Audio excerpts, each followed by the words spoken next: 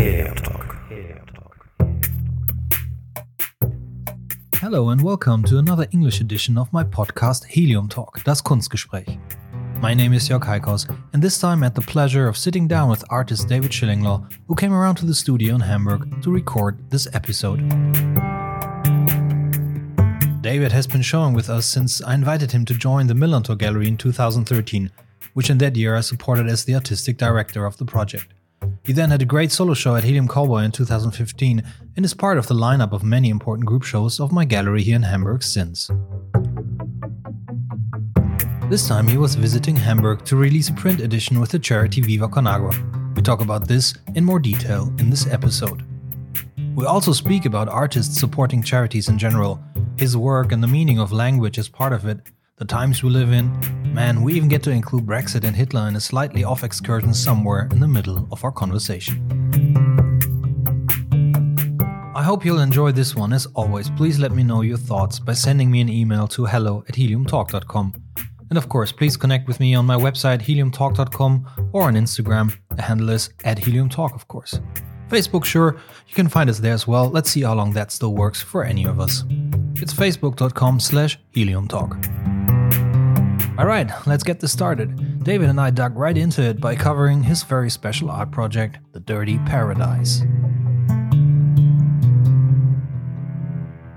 heliumTALK. Do you want more coffee? No, I'm alright. I've got some. Yeah, it's kind of a collective. I mean, there's a whole story behind it. If you want, I can tell you the proper story. Yeah. But it's essentially it's kind of a project, and every time something happens with it, it changes. So sometimes it's a publisher, sometimes it's a gallery, sometimes it's a blog. And actually, the show in May, I'm calling it. The title is the Institute of Dirty Paradise. So in a way, by giving it another name, I'm interested how context and media can change depending on how you define it. Yeah. So if you call something a museum, when does it become a museum? Who decides that? When does something become an institution or a collective or a charity or a publisher? So it started without any real endpoint, and as it grows and develops, it changes its form. Essentially, it's something I do as a labor of love. I do it because I feel the need to. It takes myself away from my own work in a healthy way. Yeah. So it's called The Dirty Paradise? Yeah, The Dirty Paradise. And the reason it's called that is I was in Mexico about 3 years ago, and I was really in paradise. Like you know how you'd imagine coconut trees on a white beach, but every day there was so much shit on the beach. Yeah. Toothbrushes, flip-flop, bottles, syringes. Like some of this stuff was disgusting. And some of the bottles were from China. And I remember thinking, wow, bottles from China are ending up in Mexico. And I was saying to my girlfriend, another day in Dirty Paradise. So Dirty Paradise became a kind of mantra or like a description of the planet. From one extreme is what you think of as paradise, which also has other connotations to the afterlife and a sense of heaven. But the other side is dirty, which is also interesting because dirt can be clean. Dirt is earth. Yeah. Dirt is what you grow vegetables in. So for me, it's almost like this oxymoron. A dirty paradise is a funny way to describe planet Earth because it is paradise, but it's also quite dirty. And it was the first time I thought of doing it as a collective zine or project. I just thought it sounded like a name of a brand almost. It sounded like, come to the Dirty Paradise show. It just sounded like it already existed. Yeah. And actually, when I got back to London, I did a job which I didn't want to do. It was like a normal sort of. Sometimes as an artist, you get asked to do these commercial jobs. Like basically, you're decorating a room for a rich couple. And I didn't want to do the job, but then I had this light bulb moment of like, okay, I'll do this job, and the money from it, I'm going to start Dirty Paradise. So it was like I did the job for free, and I gave all the money to this project. But would you consider? I mean, you're doing a lot of work that goes in the direction of sort of supporting others who are in need or where you find a purpose in. Like you worked for Viva Con Agua here in Hamburg right now, and before you went with them to Africa too. Yep. When we met years ago, you already had your own little project that you did in Africa? That wasn't mine. I was working with a project called Wide Open Walls in the Gambia. I've been lucky to work on lots of different projects like that, where you get to go to a place and use art as a way of helping, which is actually quite strange, because like, what does art actually do? Yeah, I know. And honestly, I've done to some of those projects in refugee camps or developing, in inverted commas, parts of the world, and I come back a little bit confused. Like, who was that for? Was that for me to put on my Instagram and look cool? Because there's nothing more cool than painting a township in South Africa, because it looks like you're really doing something. Was it for the people who live there, who don't know who you are or don't even have the internet to take pictures on Instagram? Or was it for the charity you're working for? And sometimes there's a ambiguity there, like who's benefiting from this art? Yeah. And honestly, some of those projects I come home thinking, I won't do that again. That was a lot of energy, a lot of money, someone's money. And for what? Basically looking after kids, painting a wall, being a babysitter. And then I also have other moments where I'm like, no, that really did help. And it's not always clear why sometimes it works. But there's moments where you're painting a mural in a weird refugee situation, and suddenly you see like the parents are smiling because their kids are having fun painting a wall. Or even a 25-year-old guy who's been sitting on that wall smoking cigarettes all day is suddenly teaching kids how to paint something blue. It's really one of those few things that the technique of painting a wall, anyone can do it really. If you're given a little bit of direction, like this is blue paint, that's a blue square, paint it blue. Yeah. But then the collective endeavor, when everyone does it together and you stand back after a week, you look at something that becomes a monument. It becomes a social sculpture. It becomes a human artifact. The building is the art. And it becomes a landmark. And honestly, you leave and sometimes you see the pride and people being like, I did that. Yeah, you have to be careful that it doesn't go in the direction of charity tourism. You know, like there's a lot of, absolutely. You know, that I think Viva Con Agua, for example, by now in Hamburg has the problem that they're often seen as people who do like parties and great events and go down to Africa to have primarily fun. You know, it's of course when you're inside, it's different. I'm not judging this. I'm just saying this is what it looks like for many, many people when you do those things. And the same with, you know, sort of I try to do something with what I have to offer. There's a few things I have to offer that might help, you know, sort of to create awareness, basically. I think the biggest thing that we as an artist can do is either donate a piece of work that it gets auctioned off for charity. So like there's like direct money that can go into some projects, or create awareness and help this to be seen. I think when you know, I've seen your trucks that you've done, the truck that you've done, it's an amazing piece, and I think that will, you know, sort of will be shared and shared and shared. Also, that creates a lot of awareness. Well, that's a good example actually, because that truck that's used to dig the wells in Africa, if I hadn't painted it, that truck would just look like another industrial truck. Yeah. And when I painted it, and really, I'm just decorating it. Yeah, that's all I'm doing is making it colourful. Yeah. But then especially the children, they see this truck and it's got big eyes on the front. It looks like something from a Disney movie. And it has this friendly, attractive, less industrial feel to it. And in a way, that function of the artist, it's not so much that you're making art so much as you're just decorating things that need a bit of help, because it can look really industrial and really hard, and art can soften it and make it a little bit more attractive. So yeah, there is a function there, but it is also easy to feel like I did such a good job as this, like, I don't know, Western European artist going to Africa to paint. It's like, nah, no one needed you to go and paint that. Like, it's really a luxury. What you just did is a luxury. But it feels like for me doing a project like that with Viva Con Agua, it gives me cosmic tokens, you know? In a way, when you're an artist, you're almost, one avenue is making money, which everyone has to do because they've got to eat and pay your rent. But there is a drive to make money, because every time you sell a painting, it should almost make more, like the value should go up. Then there's another thing of like fame and your ego becoming bigger and people recognizing what you do. And that's another route. But honestly, both of those things often make me feel a bit strange, because what are you actually searching for? The money or fame?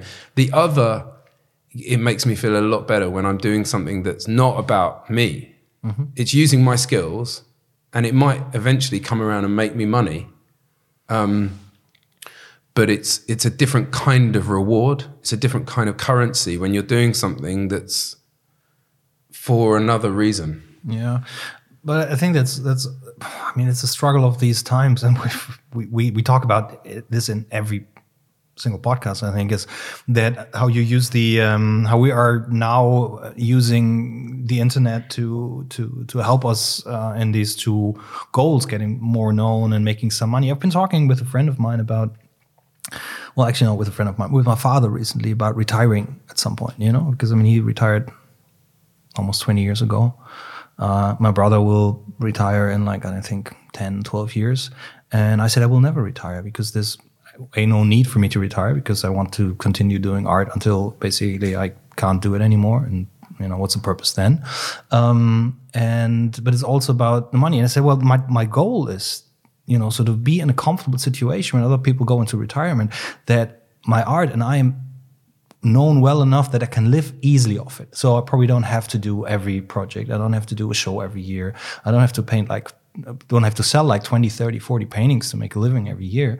But, sort of that I can ease comfortably. There'll be people that buy my work. And how do you get there? In these times, especially where everybody tries to create awareness. And then a project like painting a truck for Viva Con Agua in Africa will, of course, help you being seen.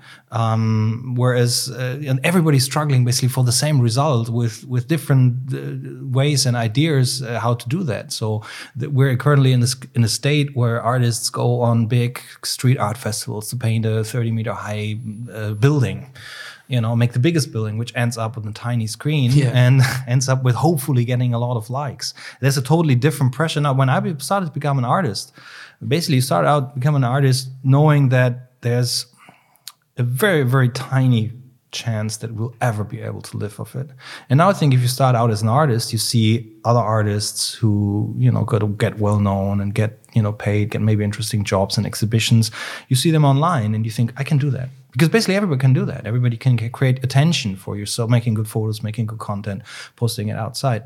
But I think it would still be what you said earlier. The fame does not come from the pictures and the amount of followers that you have on Instagram. It also becomes probably about the content. I'm coming back to what I was actually trying to say already in the beginning. I think that you are one of the, I won't say few artists, but I think there's not many artists that actually use their craft and their skills constantly for many, many years to create awareness, not just for you, but also for other things. I feel obliged to. Yeah. I feel like if you're an artist, any kind, if you're a dancer, musician, painter, you don't even have to have a lot of money. Right? Mm-hmm. I'm not talking about success in terms of money. I'm talking about that idea that if you wake up in the morning and go to bed at night and in between you do what you want to do, mm-hmm. you've kind of won. You've kind of succeeded.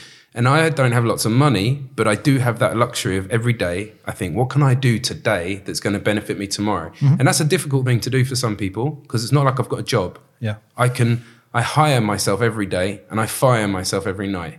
Yeah. But in a way, that for me, that freedom, I feel like I have to do something to give back to the universe, if you like. Mm-hmm. So like you said, often as an artist, you'll get asked to donate artwork for charities.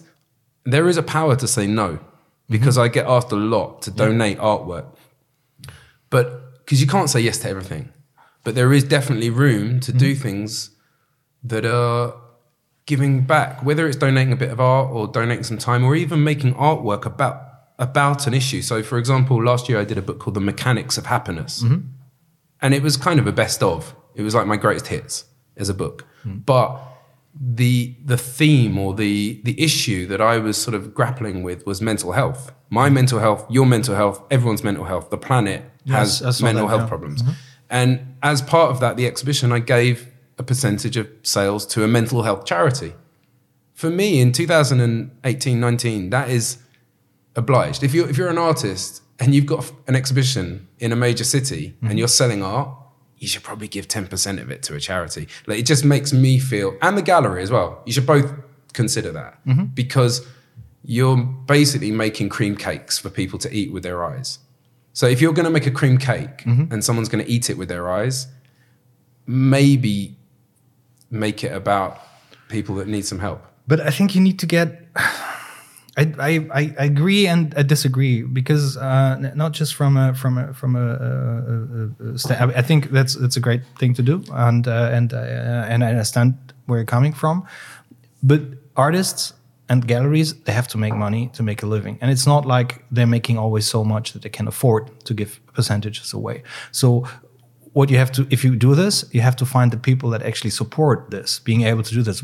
There's a show you sell, like, I don't know, 3 works and you give 10% away.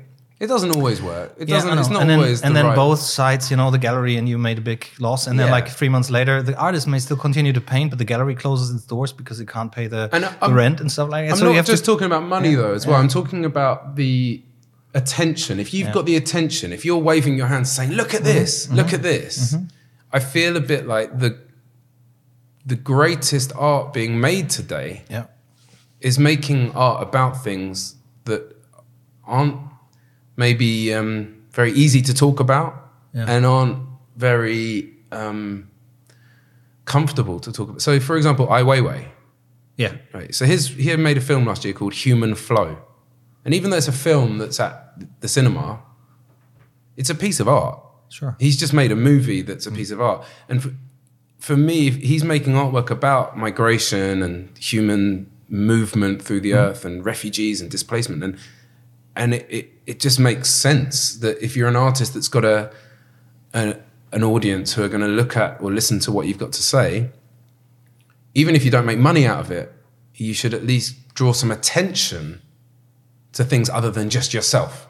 Because that's really what an artist is doing. They're talking about themselves. Like, an artist is a filter of their ideas, and it's always going to be about them. Every time you make a painting, it's about you. But I feel like if you have an opportunity to, jump at it, to try and almost complement an issue. It's difficult though, because it can be really patronizing and a bit like, oh yeah, now I'm going to make an art project about ... But I feel like there's so many ways to do that if you don't do it, I think you should question why you're not. Because otherwise, for me as an artist, otherwise it makes me feel like I'm making swimming pools to hang on people's walls. Because really, art is a luxury item. Sure. It's a middle class object that you buy to almost prove to yourself and other people that you're sophisticated. And it kind of comes out of, I think, as far as I understand it, like modern art comes out of this middle class. After the Industrial Revolution, people had more money. They wanted to demonstrate their sophistication. So not only am I wealthy enough to afford a Picasso, but I know why a Picasso is valuable, right? And I get a little bit frustrated when I go to art galleries or museums and I see this, even if it's amazing art, I look on the wall and think, so what? It's just Here's another example. One of the things that I think about is, how do blind people appreciate art? You know? Yeah, that's a good question. So for me, I'm making visual things for visual people and I want to sell it. Yeah. But at a certain point, I'm like, okay, how can I do more with this? So could I then use the same skills, the same attitude, the same sensibilities, the same education, all this stuff that I've spent 36 years collecting? Now, can I paint a truck for a charity in Africa? And when I do that, it's more difficult, because painting a truck is not like painting a canvas in a nice white gallery for people to drink white wine and go, oh, that's nice. I'm in a weird slum in Ethiopia painting a wall. It's not as easy, but it's more rewarding. Yeah. And it's cosmic. I feel like the universe hears it, actually, because I do. For example, this trip to Hamburg, I came to release a print for Viva Con Agua. Yeah. That was because after the trip to Ethiopia, I said to Michael Fritz, big up Michael Fritz, amazing guy. I said, let's do something. Yeah. Right? We've got, people now know that I'm working with your charity. Yeah. I love it. Yeah. I want to make people drinking water, help people get drinking water. Let's do a screen print. You sell the screen prints, you keep all the money. And the maths is simple. It's 150 euros a screen print. There's 50 screen prints. I know. 7,500 euros is exactly the same amount of money you use to dig one well, which creates water for like 2,000 people. So the maths is so obvious. So we did it. Now, after we made that, decision and that plan. Then the hotel I'm staying in, Scandic, then they said, while you're here, will you paint a mural in our hotel and we'll pay you? And I thought, there we go. That's the payment. Yeah, that's payment. That's so Viva Con Agua are getting all the prints. Yeah. I don't make any money from that. Yeah. But I now spent 2 days painting a wall in a hotel where I'm staying for free anyway. It's a nice, lovely, ethical hotel. Sure. And that's the universe paying you back. There you go. Yeah. But it's nice that it works out that way. Yeah. So, Is it a print for the game? For the match, or just for Viva Con Agua? It's just for Viva Con Agua. Okay. It's almost like a poster, actually. It says at the bottom, water for all. Okay, cool. And it's it's a kind of combination of the designs I made while I was in Ethiopia. And it sort of tells the story. There's even a water pump on it. So in a way, it's an illustration for what Viva Con Agua are about, but it's also quite loose. It looks like a board game. Yeah.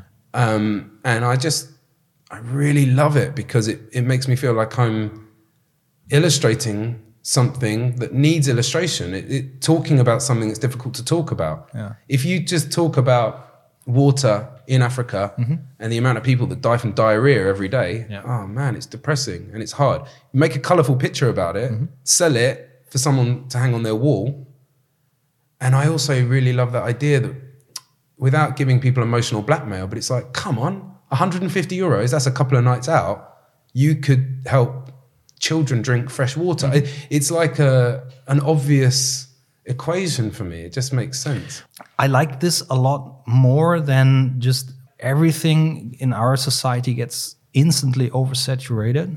Like Facebook now with their donate now button. Every time, I make a post, they want me to make a donation project of it. Yeah, there's too many ways of trying to get you to feel sorry about. It's difficult because I realize that you don't want to pull on people's heartstrings too much. Some people don't want to talk about money and to be donating it to people. It's just they just want to enjoy themselves. And what I realize is that it kind of makes people feel good when they help other people, even though if they don't want to initiate it themselves. There's like a term that I love, which is selfish acts of kindness.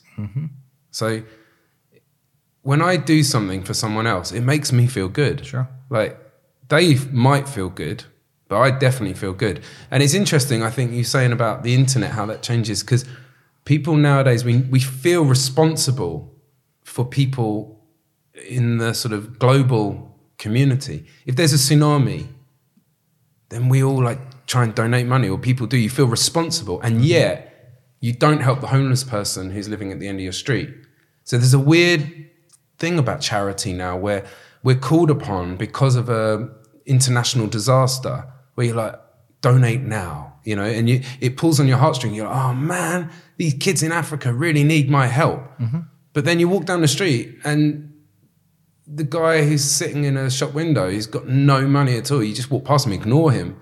Even sometimes in London, you see people lying in the gutter. You're like, he might be dead, and people are just stepping over him. And it's a funny ethical thing to get your head around. Like, who do you help and how do you help them? And I just feel like it doesn't really matter who you help or how you, as long as you try to do something, whether it's for the guy who's sleeping rough, go and give him £1. People are like, oh, but he might spend it on drink. Yeah, let him have a drink. He's sleeping in the gutter. Give him a beer. I mean, if anyone deserves a beer, it's that guy sleeping in the gutter. But I just feel like you either do or you don't. Everyone's got their own agenda about that. Yeah, we're privileged to be able to do it in this way. I've got a thing that if someone asked me on the way here, actually, some guy, and that's different if someone's sitting there and they're not talking, they just got a cup. That's your choice. But some guy actually came up to me just half an hour ago and was like, he had 20 cents in his hand. And I knew when he walked towards me with 20 pence in his hand, he wasn't offering me 20 cents. So I knew what he was about to say. I took my headphones out and he's like, hey man, I've really got no money. I'm really hard up. And I have this sort of in my head, if I don't know how much money's in my wallet, I don't deserve it. So I opened my wallet and I knew I had some change. And I said to him, you can have my change, mate. And I think I had like €1.50. It's nothing. It's like a coffee. And it made his morning, man. Where do you get a coffee from? Half a coffee. Yeah, half a coffee. Half a coffee I got him. And he went away feeling slightly more human probably. It didn't change his life, €1.50, but he had an interaction We had some eye contact. I gave him something. And it's actually sometimes it's not the amount of money you're giving. No. It's the attention you're giving to something. But it's difficult, man. Sure. You're not going to save the world by donating some money to a charity. But I do feel like it makes you feel better. I feel there's something in that. I feel better. And I think the universe hears it or sees it. Some sort of entity senses your goodwill and will repay you. It's a good motivation when you always have the universe in the back. You can call it God if you want. I don't like the word God. It's too small. Yeah. The word God, it's got to be at least 8 letters. Yeah. Well, it's not about the letters. It's also just one. So it's one directional. So like where it's the universe is like it's huge and there's no end to it. But okay, we will not have a religious talking. There's definitely not. No, definitely not. Yeah, talking about religion and changes. I hate to ask you this, but also I was really curious. Sort of getting into. You're smiling, already. I know what you're going to ask me. So how will that affect you? Like the Brexit, how will it affect the art and artists? I mean, are you coming to Germany and you're exhibiting here in shows? Do you think people will not ask you to come to Europe, other European countries anymore because it's too complicated with the invoicing? And I don't know actually. Yeah. I do wonder. In one mind, I didn't think we'd talk about Brexit. Okay, well, first of all, we can keep it short. Hey, my girlfriend's French, and she actually worries whether she'll have to, whether her living arrangement will change, or whether if I'm going back to France to see her family, do I have to get a visa? Like when I go to America, you got to get a visa. Yeah. Or Ethiopia, you got to get a visa. Do I suddenly have to get a visa to come to Hamburg? But listen, it's gone on for 2 years and nothing's happened. I reckon it will go on another 2 years and nothing will happen.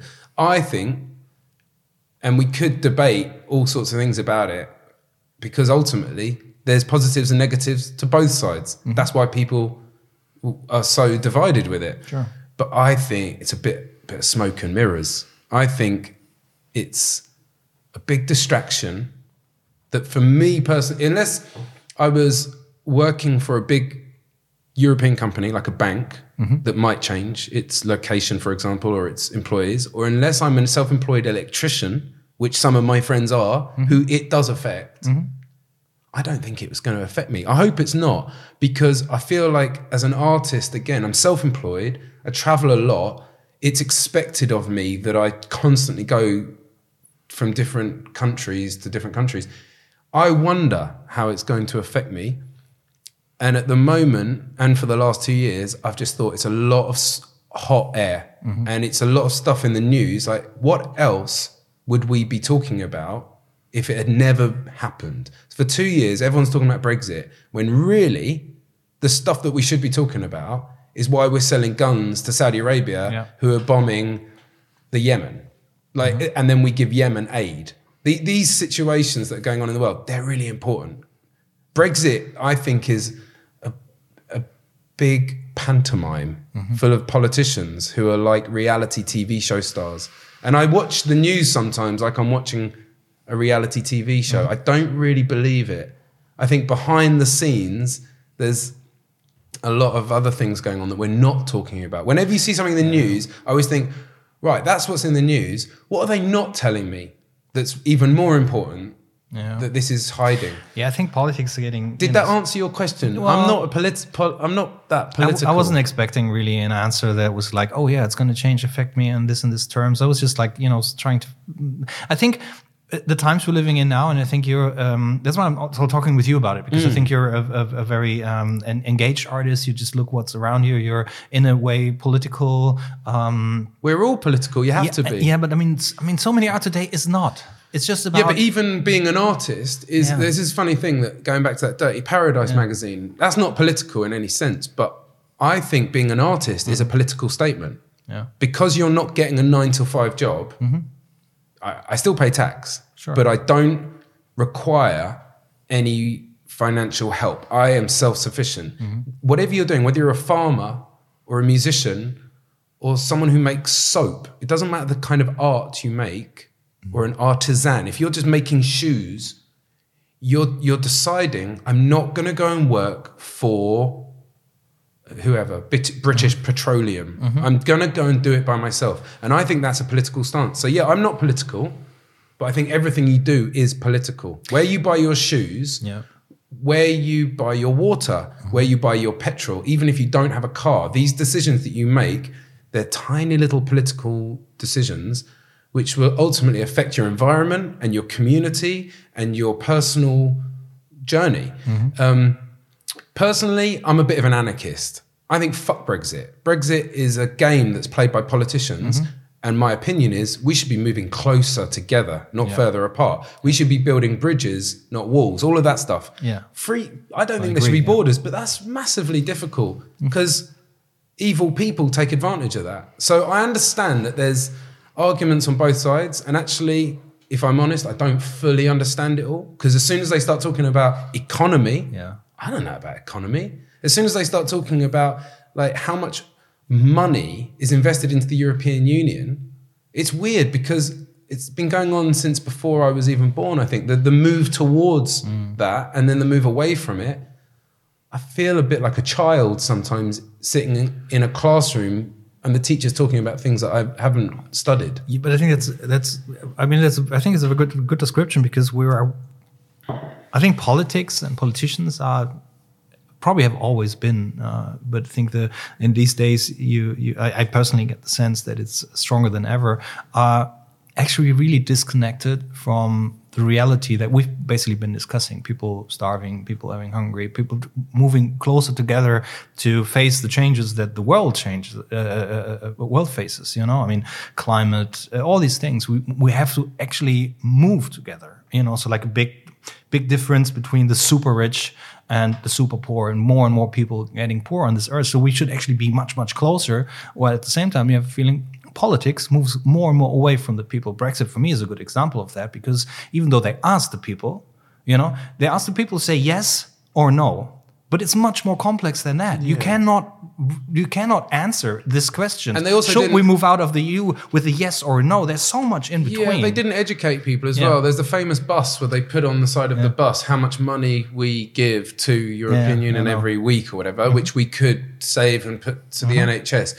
And no one really told the people, whoever that is, because that's a lot of people. No one told the people how it was going to affect them, how it's going to affect education, healthcare, your job, your taxes, all of that stuff. We probably needed a year of seminars, an online, like a kind of TED Talk situation where it's like, right, let's talk to you about how this decision is going to affect you. And it just happened so quickly, and it's kind of hilarious. I think it's so absurd. The only good thing that will come out of the political climate right now, which is quite strange, you know, I don't even want to talk about America, but their ridiculous clown-like leader, it's terrible and it's quite depressing, but it will create good art.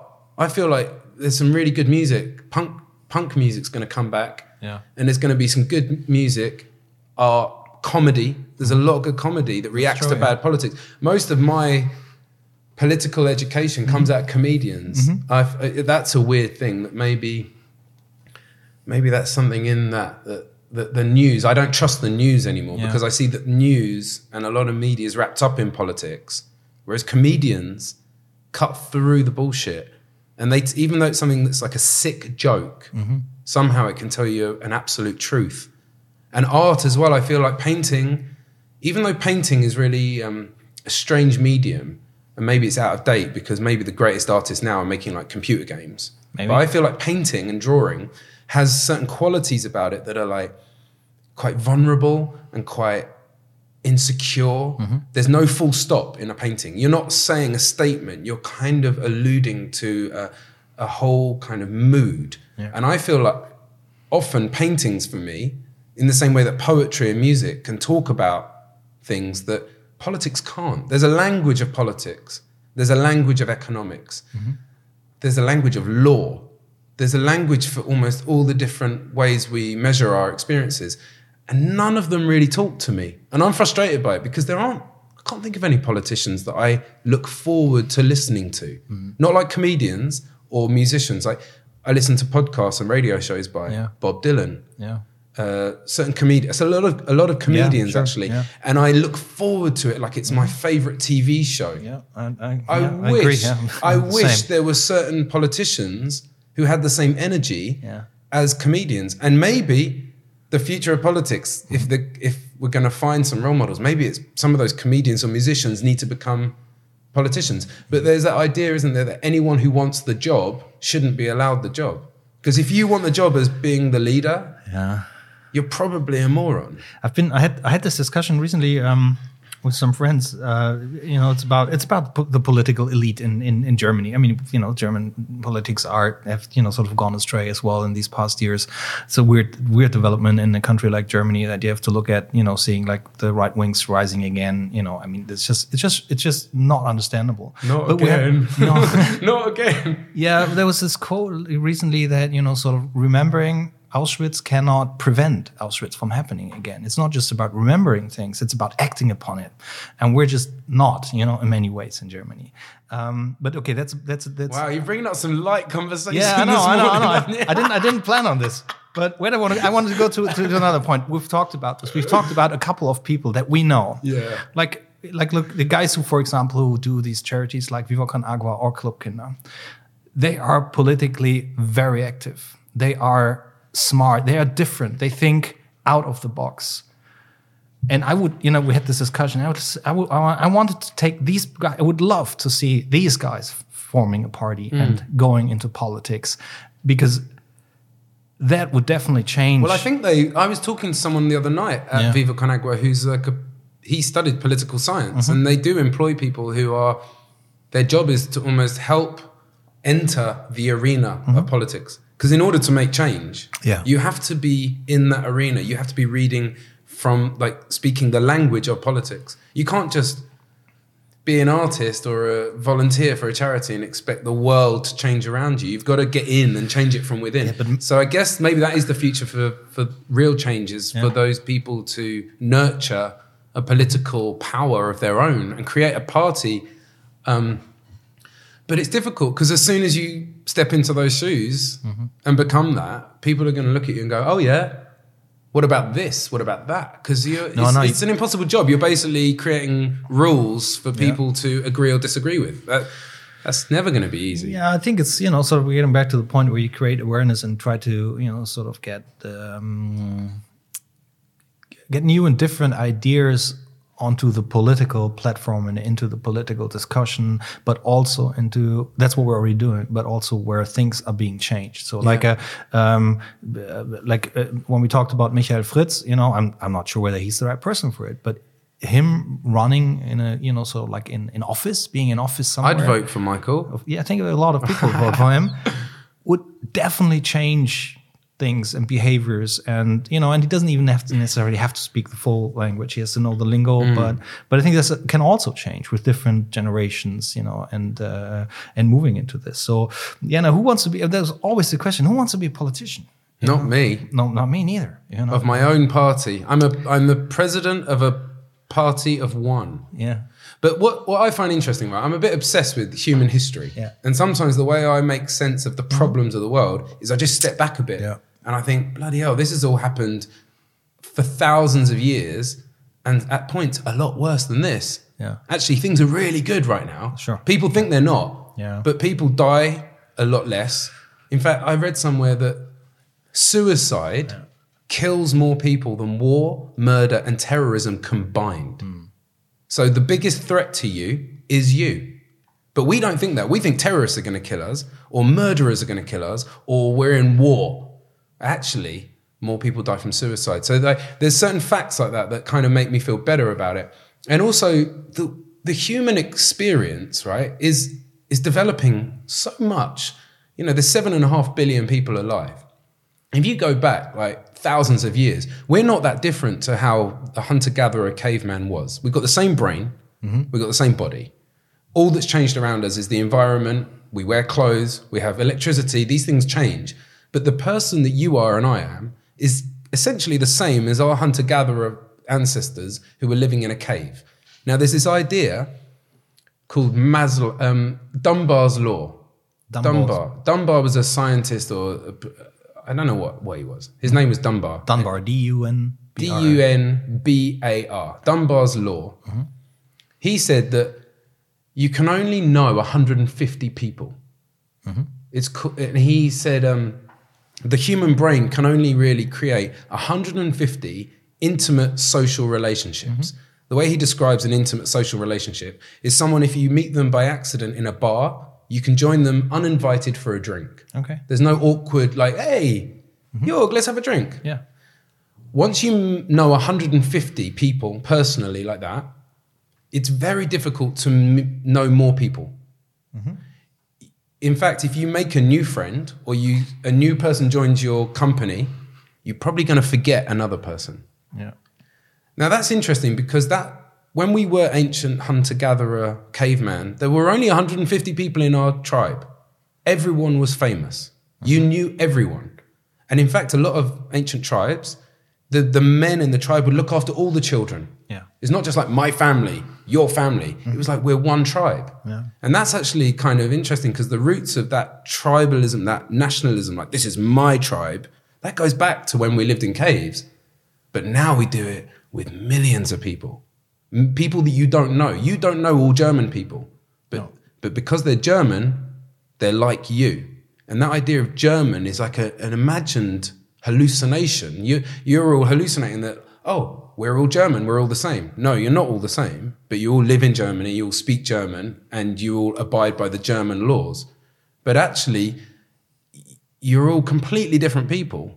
And it's almost impossible to think that all Germans would react the same way or be happy under the same conditions. And it's like this experiment, the human experiment. It's almost using the laws of knowing 150 people, but putting that into the context of 7.5 billion people. So of course it's going to go wrong. Of course it's going to go crazy because people think that they're all kind of in the same tribe or the same team, but we're not. We're all quite local. We're actually a very local creature. We respond to knowing just a few people, but we're now told to think global. Yeah. So it's like the difference between a local dialogue and a global dialogue. And I'm not sure if we are really able to be that global, really. Because you don't know the person that you're talking about who has a different political opinion. Most people that voted to leave Brexit, now, I don't think we should have left Europe. But I bet if I sat in a room with that person and had a beer, I'd probably get on. Probably nice people. You probably get on because in that local situation, we're just hunter-gatherers sitting in a cave talking about life. But as soon as you think global, you're like, nah, you're from this place and I don't like you because I'm from this place. But that's one of the big challenges that we're facing these days because I mean these days people define their circle of friends that you say we only can know 150 people. Like I mean there are only very few people out there with less than 2,000 Facebook friends, for example. Yeah. So those people you don't really know them, but it becomes a currency. Yeah. Because also. You look at people online and you're like, oh, you've got this many followers. You have this much social value. It's almost like your online presence or your online community is a currency. It literally is for some people. Like if you've got over 1 million people following you, companies will come in and say, if you just put a bottle of this water in your podcast, we'll give you money or water for free. So it is a currency, but it's not real. Yeah. It's not, I don't know what it is. I went on a bit of a rant about the 150 people, but but it's a good point. It amazes me that when you walk down the street, in central London, there's certain streets like Oxford Street, it's so big, you will see more people in an hour than my ancient ancestors saw in their entire life. Yeah. And I don't know if our brains are ready for it. It's happened so quickly, especially with the internet. 15 years ago, I didn't have a smartphone. Facebook didn't exist. Instagram didn't exist. And now, not only does it exist, but it's every hour. Every 15 minutes, you're checking in. Oh, this person follows me. Who are they? This person like this. Honestly, I turn my notifications off. If I have any peace in the day, it's when my phone's off. Yeah, I think, but it's something that we have to relearn again. I mean, I turn my phone off. I like to leave it somewhere else. I actually invested into something to even prevent me from using it more. I got a watch. I didn't have a watch for many years. Now I have a watch where I can look up the time, because I used to look up the time on my telephone. Yeah, and there's always something happening on it, and everybody does that. And I have many friends who don't even turn it off at night. Yeah, it's the worst, isn't it? First thing in the morning, one of my eyes is still glued shut from sleep, and the other eye is like, yeah, but look at this. And I'm like, it's like a battle of wills. Half of me knows it's wrong, and the other half is like, yeah, but I'm just looking at the news. Yeah, I know. And one very good excuse is also, I need this for work. Yeah. And yes, in a way I do, But when you talked about currency, the thing is, yes, it's great to have 10,000, 20,000, 50,000. I think for a gallery or for somebody, sort of for a brand, an artist can also be a brand, probably is a brand. It's very good. I've been stuck to this, basically to the magical, and I think that's the universe telling me something when you're saying to you, I stuck to like the 2,000 plus for many years, for a long time. It's growing. It's, it's always the same level. But I run a pretty successful business with a gallery. I feel myself that as an artist, I'm more successful than many others because I am known. I have exhibitions. I actually sell my work. I can live of what I'm doing, and for that, it's enough. It's enough for what I'm doing. I don't need 20,000. It could be maybe better or maybe easier or more money coming in, but basically that's what I need. So. I think this currency discussion will also change. It will hopefully go back into the quality of what you're doing. Well, I think it's interesting how some people don't, like, Kanye West only follows one person on Twitter. Wanker. But I think that's really annoying. Or when some artists go on Instagram and they don't even put any pictures up, they use it as a lens to look at other people. Yeah. Or they only follow a few people. I wonder how different it would be if you didn't know how many people followed you. So that you take that out of the equation. You're like, we're all on here to look at stuff. Mm-hmm. Do you really need to know how much you are looked at, or how many people there are, or who likes what? That changes the dialogue. If you take that out of the equation, or maybe you just stop at 10,000. If you get 10,000, it's like, yeah, you reach the top, that's it. But that's a bit like money. Mm-hmm. How much money do you need? Like, people who have billions, I do question sometimes whether maybe if once you get 10 million pounds, that's it. You are not allowed any more. Mm-hmm. Anything more goes into the big pot for all the people. Yeah. You can keep earning money. Well done. You're good at business. Keep earning money. But you only get 10 million because with 10 million, if you can't survive on 10 million pounds, then you've got a problem and you don't deserve any more. Yeah, you'll probably end up, I don't know, starting a communist regime, not letting people have more money than they want. Getting back to Kanye West, I personally think... Sounds like a question, doesn't it? Kanye West? Yeah, Kenny. Kanye West? I don't really like him. I think it's... Apparently he smoked DMT. That was what I read yesterday. Yeah? Yeah, Kanye West smoked DMT from a poisonous toad. Do you know this drug that people do? Ayahuasca? No. You've never heard of ayahuasca? No. DMT is actually known as the God molecule, and it exists in every living thing. I might be wrong about this. I'm wrong about loads of stuff. And this chemical, I think it's naturally released when you're born and when you die. So it's a chemical that forms naturally in your body. Mm-hmm. But if you smoke it or you drink it or you take it somehow, because most people go into the jungle with a shaman and they drink it and you trip out. And I think a lot of people shit themselves as well. I don't know. It doesn't sound that nice, but you basically meet God and you realize that we're all one, and that there's a documentary about it called The God Molecule. Okay. And what's interesting is that this is an ancient thing that people in South America did before they go hunting or to channel some sort of cosmic energy, to learn something about themselves and actually get rid of your ego. You realize, I haven't done it, but I'm interested in it. So I've listened to a lot of people who've done it talk, and apparently you take it and you realize that you're basically dead. Mm-hmm. You're part of a big organism called the human race or planet Earth. So relax, because you're nothing. But in that lesson, you realize, wow, because I'm nothing, I'm capable of anything. You know, that it's both kills you and brings you back to life. What's interesting now is it's becoming like a celebrity, like Burning Man tourist thing where Kanye West goes on Twitter and says, yeah, I did DMT. Or Mike Tyson. Mike Tyson does a podcast. Do you know? Yeah, no. It's called Hot Boxing, and he smokes DMT on the podcast. Really? It's fucking nuts. Anyway, I think it's interesting. I'd like to do it, but I think I would have liked to do it like 100 years ago when no one else was doing it. Yeah. It's funny when things become too... If Kanye West does something, I don't think I want to do it anymore.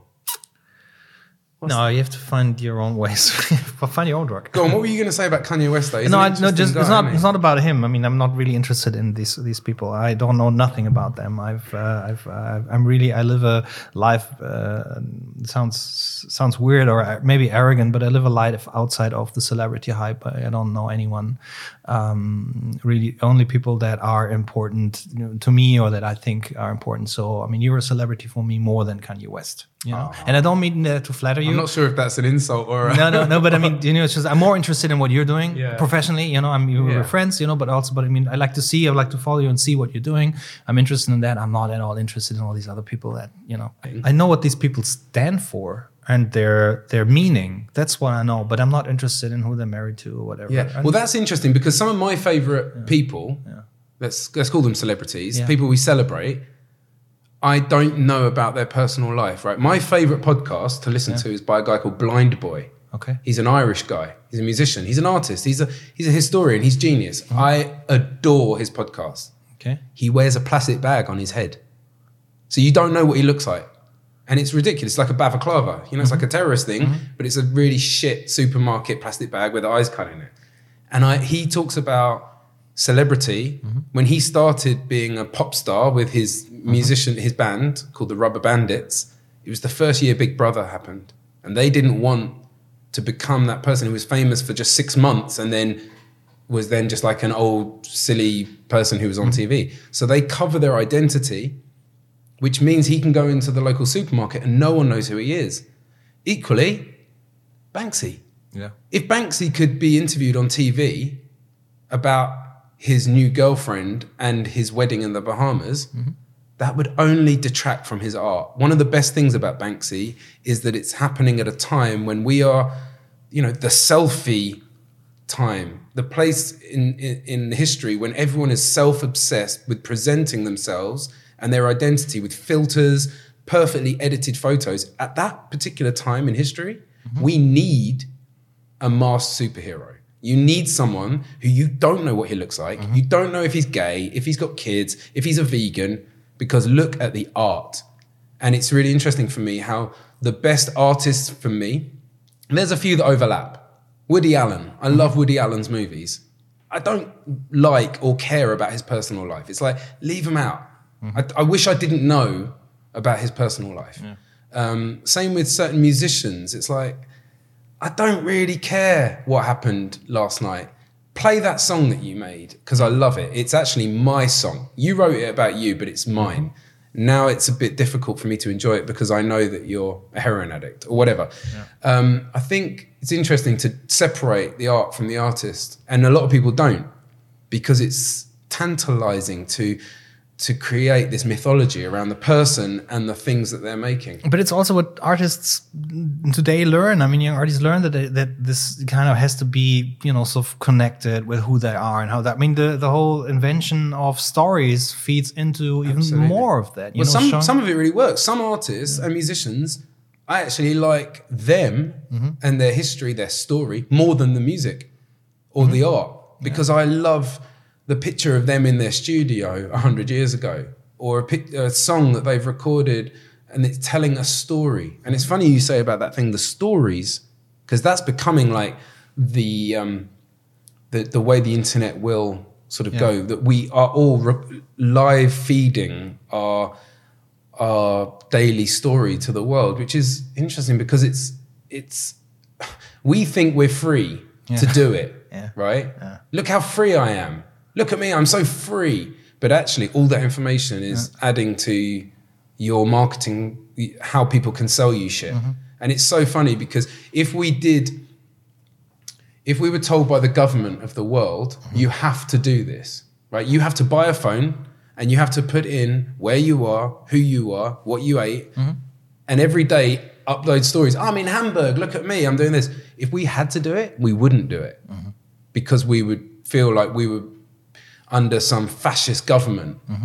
But the brilliance of it is that the governments or the corporations or the people who benefit from that information, who sell us back our own shit, either because we get advertised or even we say, when you say, I don't want to see this advert, that is really valuable for them. Because they're like, right, he doesn't have a car.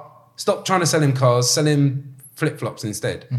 That is so brilliant because there's a quote that I heard the other day that said, if something is free, you are the product.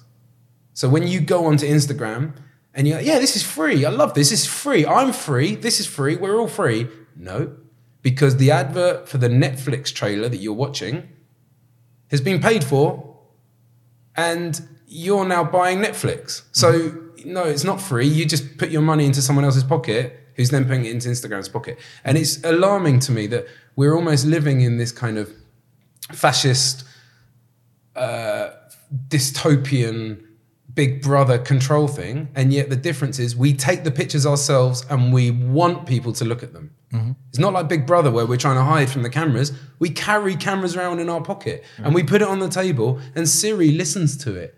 And when we say certain words, it hears and goes, oh, he's talking about Coca-Cola again. When I'm with friends of mine who have kids and who have Alexa or Google stuff at home, and they love it so much, and they're constantly talking to this machine, and they think it's a benefit. I'm just like, really? You're already letting so much into your house, But it will be the last place where you're actually really free, or we can be free. It's like your place where you can actually close the doors and be for yourselves. And these places will be getting more and more valuable to have and to be able to go to, because unless of course you really are into publishing everything you're doing. But you talk about that from the point of view of someone who was born before the internet.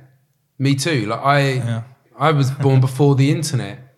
So I remember I was 18 before I had my first mobile phone. The generation, my brother's kids, they're at 3 years old, they're able to use an iPad and they're even tapping on pictures in books to zoom in. And there's a different way of reading the world now that I wonder if in another 50 years, people won't question whether Alexa or Siri are in the room with them. They will be teaching their kids. It's already happening. So I like what you're saying, that especially the idea of a place where you're free from advertising or being checked subliminally. With Siri, sometimes I'll say something and Siri will perk up and be like, hey, David. I'm like, fuck off, Siri. I wasn't talking to you. Why are you listening to my conversation? Mind your own business. But I think it's already becoming so domesticated and so normal. Honestly, people use their phones like it's an extension of their body. And even when the phone is running out of battery, you get a slight anxiety or, oh shit, I left my phone somewhere. You don't feel good without it. And I feel like that's the beginning of the end in a way. And actually 2 years ago, I went away to Mexico and I didn't use my phone. I did use my phone, but not for the internet. I went on to flight mode for 5 weeks. Yeah. So I used it as a camera, music, notes, that's it, a torch, but no internet for 5 weeks. And it had a massive effect on me, man. It really was like a meditation for 5 weeks. So much so that 2 years later, I'm still talking about it. I should do it more often, but I don't think since then I've been 5 days without the internet. I think it's already a thing, like detox. Like when people cyber detox. Yeah, when the new year starts and people stop smoking and start making sports and stop drinking for 4 weeks or 3. I wonder if there'll be like in the future you'll have digital vegans or like a new group of people. Because I already know a few people who've got rid of their smartphone and they've just got like an old shit Nokia. Because it's like, it's for phone calls and text, that's it.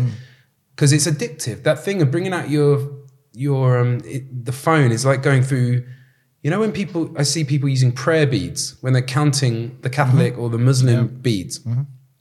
I feel like the stream of Instagram is a bit like that. It's a thing that fills an anxious space. Like I've seen it before, especially you see in bars when there's couples dating, or you're at a bar and it's a busy, loud bar and you see people talking, and then the girl walks away back to her friends, the guy immediately brings out his phone. Or vice versa, because the phone is a comfortable personal space. Like nothing in this room matters because my attention is on this text that I'm reading. And I think it's really interesting. It's this way of, it's like a comfort thing to make you feel like you're doing something that takes away the existential crisis of who am I, where am I, what am I doing? No, all those questions are answered because I'm flicking through Instagram. And it's so disposable. It's gone like that. Yeah. And that's part of the magic because it's immediate. It's so immediate. I can take a picture now of us here and people in Japan see it and like it and share it, but then it's gone. But does it actually help you as an artist to establish your name further and get into shows or sell work? Or as a visual artist, definitely, because it's the best time for a visual artist to have it as a tool. Because if you think about, 50 years ago, I remember at university even, the way we documented our work with real film, but slide film, not even photos. We had to do it on slides. Yeah. I remember my first digital camera, and it had a worse pixel range than my phone does now. It's like digital photography can only help artists by documenting it and presenting it to the world. Different for musicians, it's ruined the music industry because what do you do if you're a musician? You can't put a snapshot of your song up. You got to play the whole song, and as soon as it's on the internet, it's free. Whereas an artist, you can put a picture up of the finished piece, picture up of the process, picture up of this thing that I just found on the street, and it creates like a sketchbook. And people that are interested in your work suddenly get let into a world where it's like your own little TV show.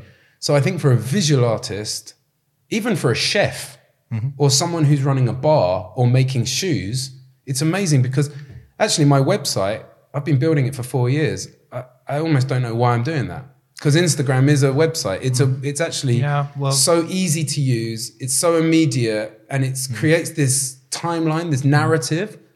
And I think it's very beneficial, but also has traps. Really, I think the best things I make, you can't put on Instagram. Like you need to see it and you need to stand in front of it or even walk around it. Like a building that you paint, it's hard to take a picture of a building and get a good justification of what it looks like. We have to kind of find a way to actually make this tool. It's a good tool for artists. I agree, and we're talking about this, in many of the podcasts because it's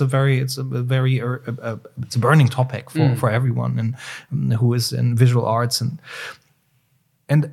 It's always the problem is you don't necessarily get the people to see the work in person, but also it's like a way to open up and at least give more people the opportunity to at least see something of it. Yeah. So that's like a balance. I think with the website, I say this a lot of time. I think my recommendation, I was a man who was born before the internet and who started out with websites very early.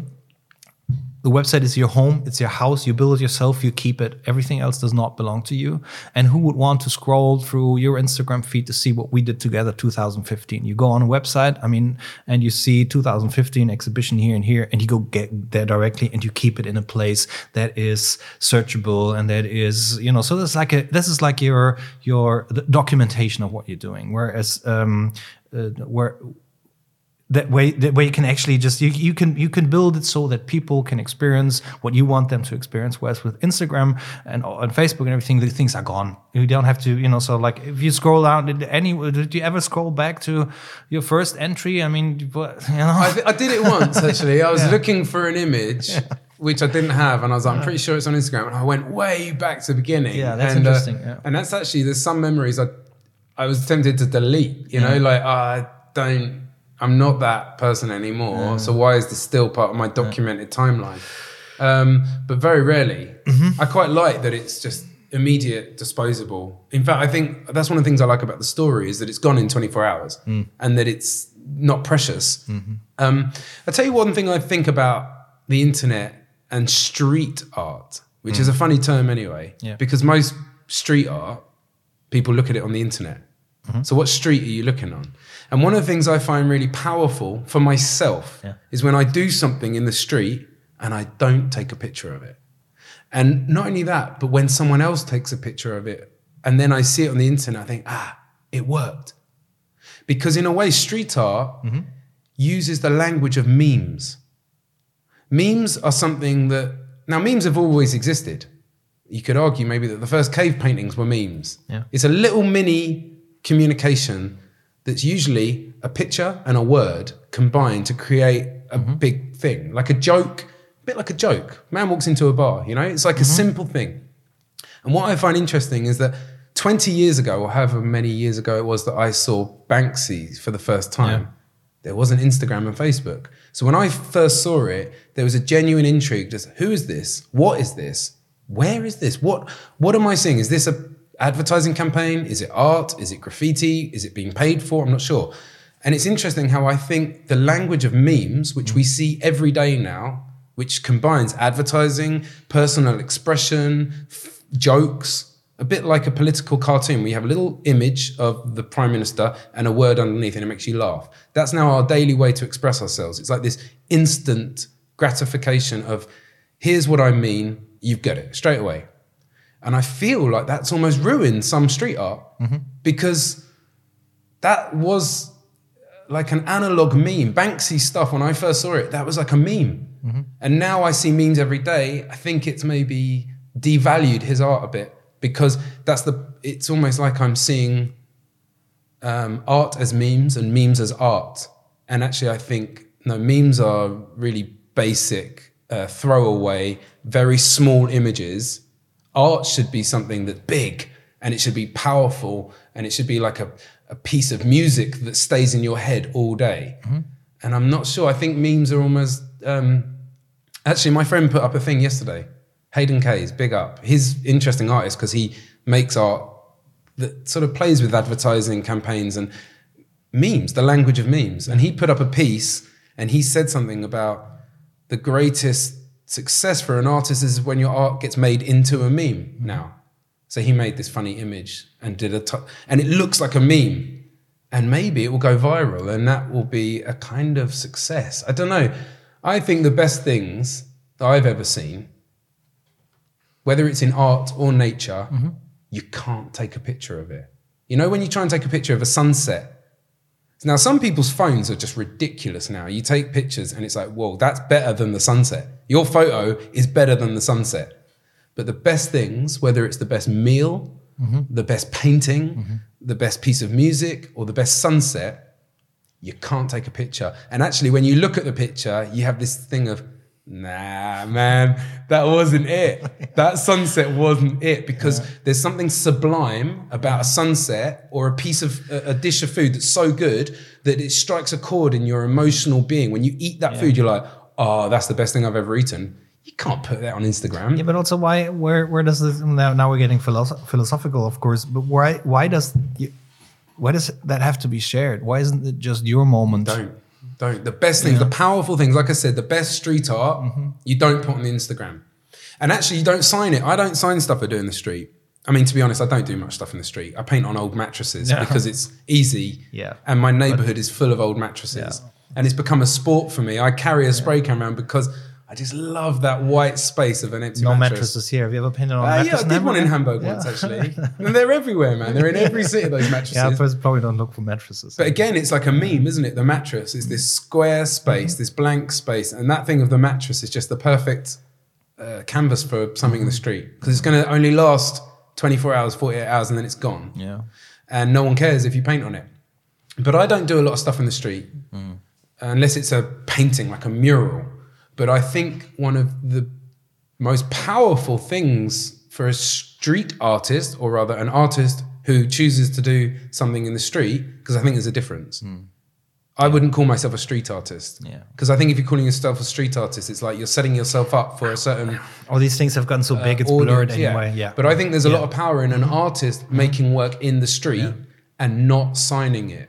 Because you're making something that's a collaboration with your environment. Like you find something, a wall that needs something that starts the art. The art starts by you finding that particular space, and it becomes a site-specific installation in a way, even if it's a stencil or something that's cliche kind of street art.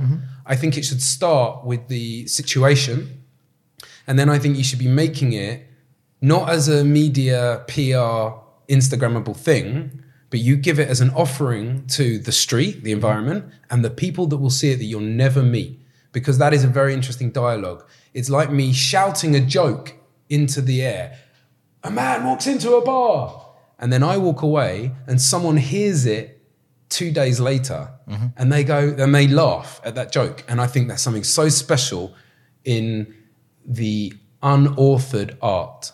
You know, when someone sees them and go, what is that? Who did that? When did that happen? And is that for me? That's radical. That is radical. And it's much more radical than 10,000 likes on Instagram. Yeah. It's a personal space that you're entering. And it's actually, it's kind of a form of magic. You're doing something for someone that you'll never meet. It's, that's interesting. That is interesting. Yeah, I think, of course, everybody has to deal with this in their own way and how they really like to do things. Personally, I like to keep things to myself, and others locked out, even though I'm, so of course a very public person and I work publicly. And of course, I want everybody to listen to the podcast, for example. I want everybody to listen to this, and I'm giving away personal stuff as well. But other than that, you don't find personal stuff of me on the internet or Instagram. When I'm working in the studio, of course, there'll be photos that I release from my work in the studio, because it's also nice to share these things. And I have a lot of people who come up to me personally and say, oh, I saw that. It's really nice that you're sharing this. But I've never shared a picture of my youngest kid. I've never shared personal moments. I never share food, especially food that I cook personally myself with and for other people, because we get 5 people, 6 people, 10 people together, and this is our moment. But that's my personal way how to deal with it. I know that I could be, maybe that's the reason why I only have 2,000, because I'm not sharing anything really personal. But when I'm working on a piece of art, for example, I'm in that process, and there has to be a moment where I can actually share this, where I think it's a moment where I want to share this. For my last exhibition, for example, I shared photos from the studio and from the process. But I never shared a finished work before the opening of the show, because I thought people that come to the opening of the show, and I know there's a tiny fraction of the people that I reach with my art through the internet, but say the 100 people that came to the opening were the first to actually see the works. And after that, so that's fine. Now they're online, everybody can take a look at them. But I thought it's a privilege if you come personally, sort of to see the work and don't want to give away too much. Of course, I'm a businessman, so a bunch of my collectors, they get a PDF, a preview of these works. But that's different, because we all have to live of what we're doing. But I think it's a very personal decision today how you deal with this, how you present yourself online. I personally, I'm always happy when good friends, because I'm a kid's. I love, being a parent, for many, many years, sort of. I'm an old parent already. I have a kid that, is 21 years old. It's a beautiful thing, but I don't share it. And now friends of mine, when they get babies and just when they're pregnant, I read this mostly on the internet now, on Instagram, say, oh, great, congratulations, that's great. And then the next thing you know, the baby's born and here's my baby on the photo on the internet. And I remember when Melvin was born, Yvonne and I, we were just like so amazed by this thing happening to us. We wanted to be alone, just the 3 of us, because now we were 3 people. And we didn't share anything nothing. My parents weren't even allowed to come in the first days. We invited them to come over the moment we felt comfortable to share this unique moment. And no one who shares his baby, right out of the hospital or days later will ever experience the intimacy of family, of a newborn, of your baby in that way. And you may call me old-fashioned and super romantic, which I think both are good things. But that's how I see this, And for me, that's probably why I sometimes struggle with the internet taking over so much of so much privacy and makes everything public. Because a lot of things you don't even want to know. It's also the immediacy. Yeah. I think we live in a world now, without sounding too bold and general, but where everything's immediate. Yeah. So like, if you take a video or a photo, especially of a kid, they want to see it immediately. Yeah. When I was a kid, first of all, we just didn't even have video cameras. That was like a really bizarre thing until I was a late teenager when you suddenly had video cameras. But the film, obviously, you'd wait for it to be developed. Mm-hmm. So there's an amount of patience. You take a picture, you wait maybe a month, then you get it, and then it has more power because there's this one photo that actually is a tangible object. Now you take so many photos, you flick through them once, that's it. But it also goes into other realms. So, for example, television. When I was a kid, you waited till Friday night to watch that TV show. Mm-hmm. You all watched it at the same time. And when you saw your friends on Monday, you all knew the same catchphrase. You all knew the same bit. You'd all talk about it. Now you go onto Netflix or whatever, and you watch the entire series in 2 days. Yeah. You don't do anything. You just stay in bed for 2 days and you watch 15 hours or something. You ruin your life. And then you're like, oh, right, I just did that. And it's like this binge immediacy where like I can have it now, so I will have it now. Yeah. And they encourage us. At the end of an episode, it's 2 a.m. It's like, your next episode will begin in 10 seconds, whether you want it or not. And you actually have to get up and you're like, no, oh, okay, just one more. Go on then, another hour of my life to watch some stupid TV show. But I think it's telling that the children who are now growing up with that as normal, that they won't have any room to be nostalgic because all they'll know is that, oh, I've been on Facebook since I was born. Yeah. And I wonder, because like, for example, my parents gave me books of photos and records and stuff that's like these objects that have tangibility. They fill a box in my house. Mm-hmm. I wonder if the next generation, they won't get that box of photos or videos. What they'll get is the logins to Facebook. So when I die, in my will, I'll say, right, for my children, I leave them all the passwords for my Instagram. Well, actually, I don't even know the passwords for most of them, but they would inherit my Twitter account, which is a weird idea because you're documenting your life on this immediate timeline. I just wonder how it would be 100 years ago. Like, imagine if certain people had Twitter 100 years ago. Like, even with my parents, if my dad had Twitter when he was 30-something, what would I think now? It's like reading someone's diary. If you found your diary of someone, or imagine someone really famous, someone really dark, like if Hitler had Twitter. Yeah. But I mean, that's the weird thing about certain politicians now, that they're tweeting this real-time narrative, and you're like, no, don't tell us what you think about that. There's a certain time and a place to present your life or your political views, but Twitter and Instagram, it's like here. And honestly, friends of mine who have babies, I get a bit bored of it because they're obviously obsessed with this thing. And I'm sure if I have a kid, I'm going to be obsessed with it.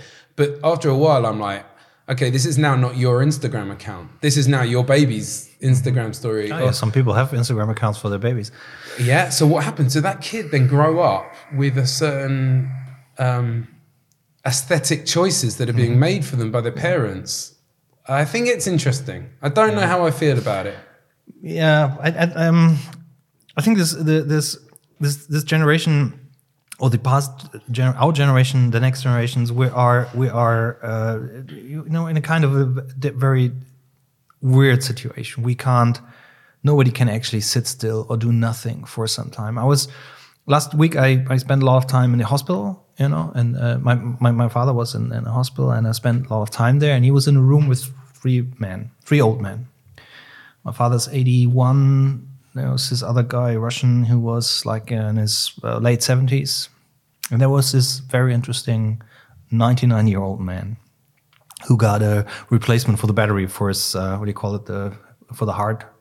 Pacemaker. The pacemaker. Exchanging the battery for a pacemaker. And nothing's happening in a hospital really during the day. Sometimes there's food, sometimes there's a doctor, sometimes there's a nurse. All these three older men, they were totally okay with doing nothing, just lying there. This old man, being bored is a luxury, isn't it? And I was just like, fuck, we would get bored out of our minds. I could not lie here without, having at least Netflix or something to take my mind off and stuff like that. So it's a completely different world that we're living in. Well, it's funny because I'm quite hyperactive, right? So I don't generally allow myself to get bored because I'm constantly doing something. But one of the things I realize as time, like I said, I've made efforts to not use the internet for a month or taking myself into a place where I'm not using my phone. I turn it off, I put it in the other room. But one of the things I do is I almost create a situation where I am bored. Like, it's a meditation. I've tried to meditate. I think I have a few times, but it's not something I do easily because I'm so hyperactive. One of the things I do is I draw. Because for me, I can draw on a bit of paper with a pen forever and I don't get bored.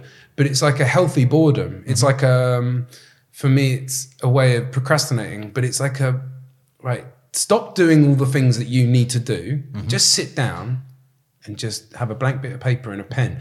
And I find that that's like one of my pleasures, but it's also one of the hardest things for me to find time to do is just do nothing, like you said, but not sit there meditating, doing nothing. It's like somewhere between doing work and doing nothing. And try and do that every day as this way of pressing restart on my head. Because if I'm too in my phone, it's not good for me. It makes too much go on in my brain because I'm thinking about the here and now. I'm thinking about over there, this project, that project. And it's almost like the internet's designed to hold your attention. As soon as I go off Facebook, Instagram's there. As soon as I go off Instagram, I've got an email. As soon as I come off email, WhatsApp. And it go round in circles until I'm like, oh shit, I just spent 25 minutes on the internet again. Well, we've just been spending 1.5 hours not thinking about the internet, but you're using it because we're completely offline while we're recording this. But I've, on that, so you're drawing, you have a very specific drawing style, and there's a lot of words and a lot of text in what you do in your work. It's, I don't know, it's 50% of what you do in those pieces. How would you, so it's always a lot of, where does the influence come from? Is it always, you said you're just hyperactive, but where do the texts come from in your work? I'm very interested in text and like numerology and typography because for a few reasons, but one is that typography and numbers, it's the first abstraction. It's the first way of humans taking a meaning of something and turning it into a communicative tool. Not just words and numbers, but symbols as well. The example that always comes to mind is the symbol of a heart. It's an abstraction. So you have the emotion, love. Somehow, sometime, someone said, right, I feel love in my heart. Not in my kidney, not in my brain, but in my heart. And then over time, that heart became the symbol that we all know. We all know it. It's a universal symbol for love. And words are similar. There's certain words that over time, this word, I, for example, me, the thing that means me is this I. And I also enjoy that you can then play games with that. So the word I also sounds like the thing you look through, your eye. So there's ways of like using words and symbols that can play games and tell stories in a way that pictures can't. I can write words and I can have 2 meanings or 3 meanings with the same word. I can put 2 words together and it's almost like putting 2 colors together. They vibrate. I can use a lyric from a David Bowie song and write something that I can't do better than David Bowie. He can write, planet Earth is blue and there's nothing I can do. Now there's something in that everyone's like, oh, David Bowie, Space Oddity, glam rock. It goes back, there's a whole history there. Sure. Whereas I can't always, now if I come up with something, like a phrase, sometimes I come up with a phrase. The thing I'm doing for Viva Con Agua at the moment, the mural is titled, The Person You Love is 72% Water. And it's just a fact that I heard, but somehow you take that sentence and there's a kind of magic with words. If I say a word to you right now, I'll say elephant. Now you see an elephant in your head. That's magic.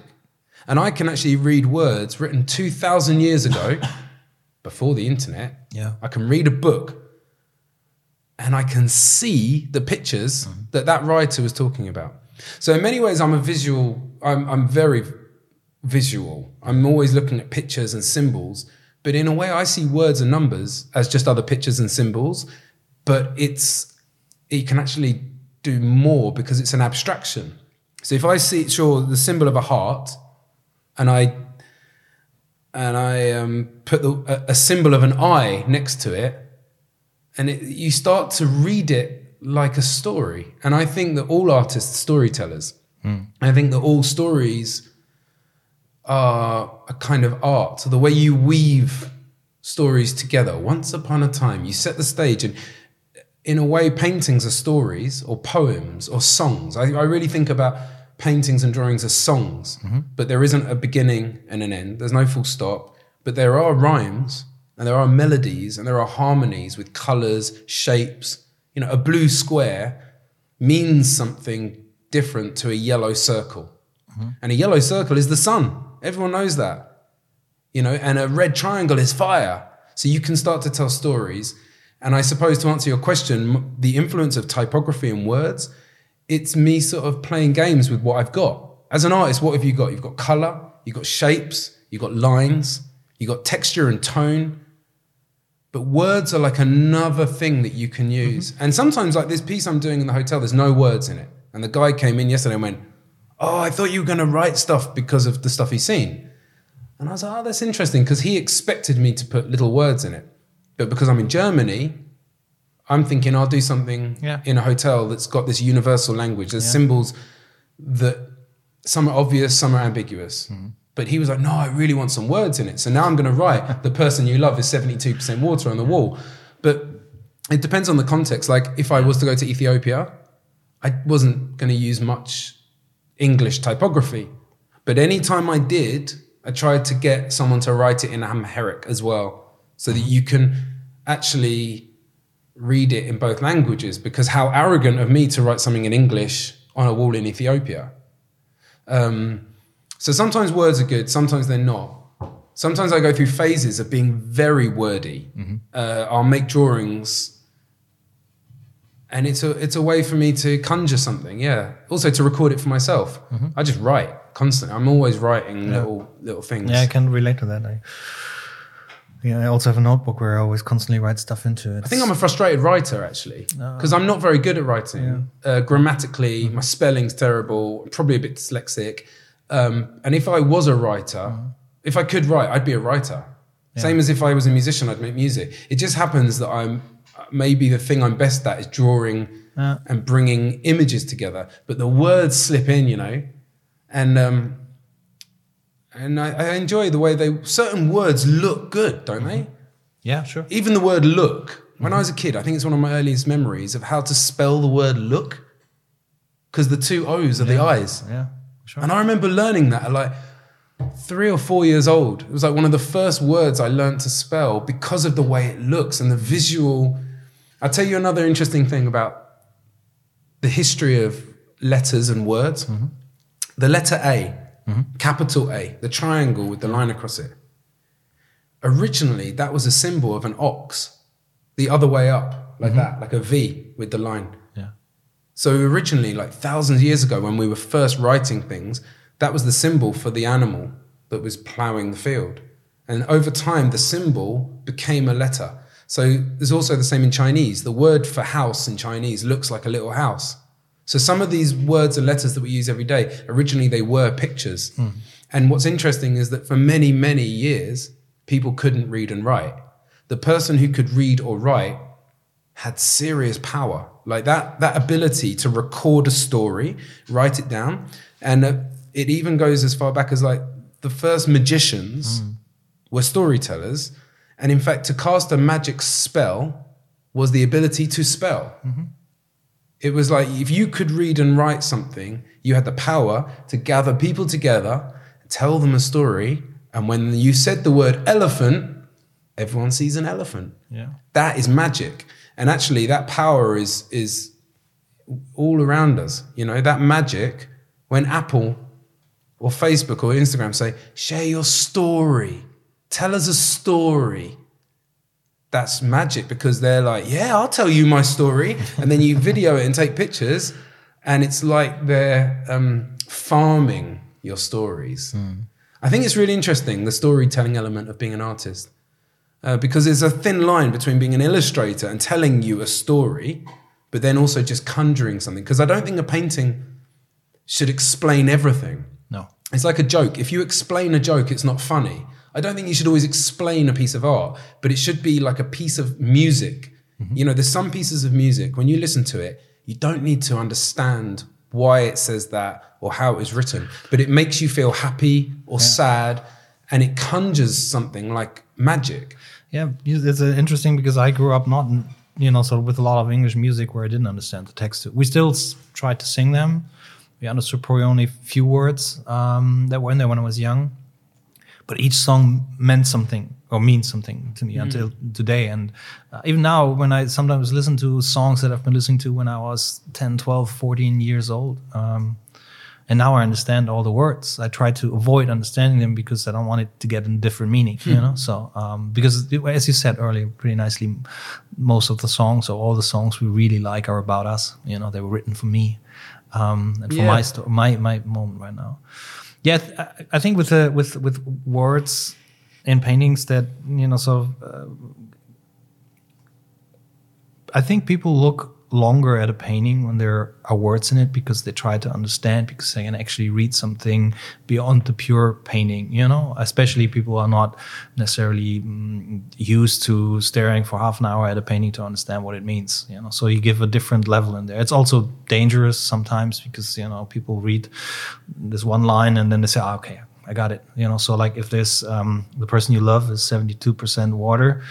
People read that and they say, okay, I understand, and go past and don't even look at all the other stuff that's in there. It's not. I don't mean it that is always happening, but that of course is the danger of it. But I think it's a way of putting the audience into the work.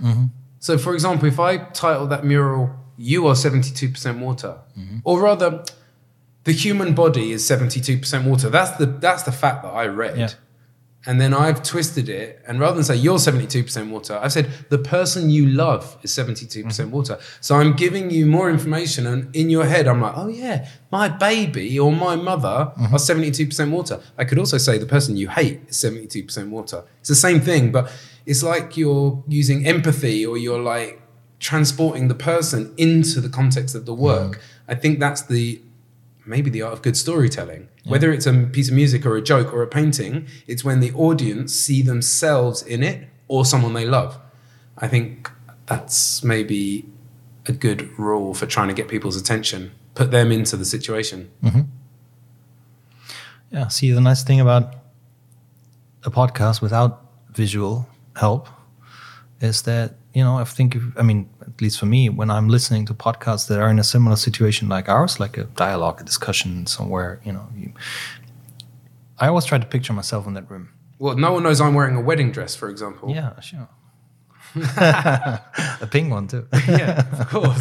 But you came here all down the road. Of course. Yeah, and you've got a sombrero on. Yeah, sure, all the time. On top of the headphones.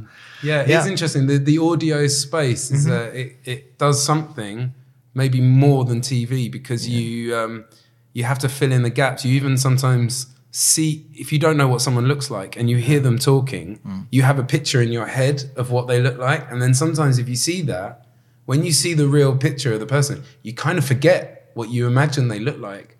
It's an interesting power. And I'm really glad that my job, being that I make pictures, means I can listen to audio. Because some people I've got friends who edit music, or they're musicians, or they edit movies, they can't listen to podcasts or music when they're working. They're 100%, I'm 100% into the work when I'm in the studio, but it's almost like I'm not. There's 10% that's left for what I can consume with my ears. And I feel so lucky, because I love a podcast, I love a radio show, I love audiobooks, and I look forward to it. I go to the studio, I turn off the internet, and I listen to an audiobook. It's like I'm learning while I'm working. It's great. So did we leave anything out today? I mean, of course, we left a lot of things out, and probably I went down ways that, didn't expect. Viva Con Agua, basically, that's what I wanted to promote as much as possible, because what they do in the world is incredible. Because I think I heard the other day that they've now created fresh drinking water for 200,000 people. Did you know that? No. 200,000 people. That's a lot of people. That's a lot of people. So that was the main reason. And say hello to you. It's nice to be back in your lovely gallery, Helium Cowboy. You showed it here in 2015, right? Indeed. Yeah. And I've been following what you do for years. It's great. And the first time we worked together was actually for Viva Con Agua at the heliumTALK Gallery 2013. It's all due to you, mate. Yeah. You introduced me to their project. Right. So in July, I'm coming back to do the mural with them and maybe an exciting project, which I won't say now because I want to keep it under wraps. And yeah, thanks for having me. See ya.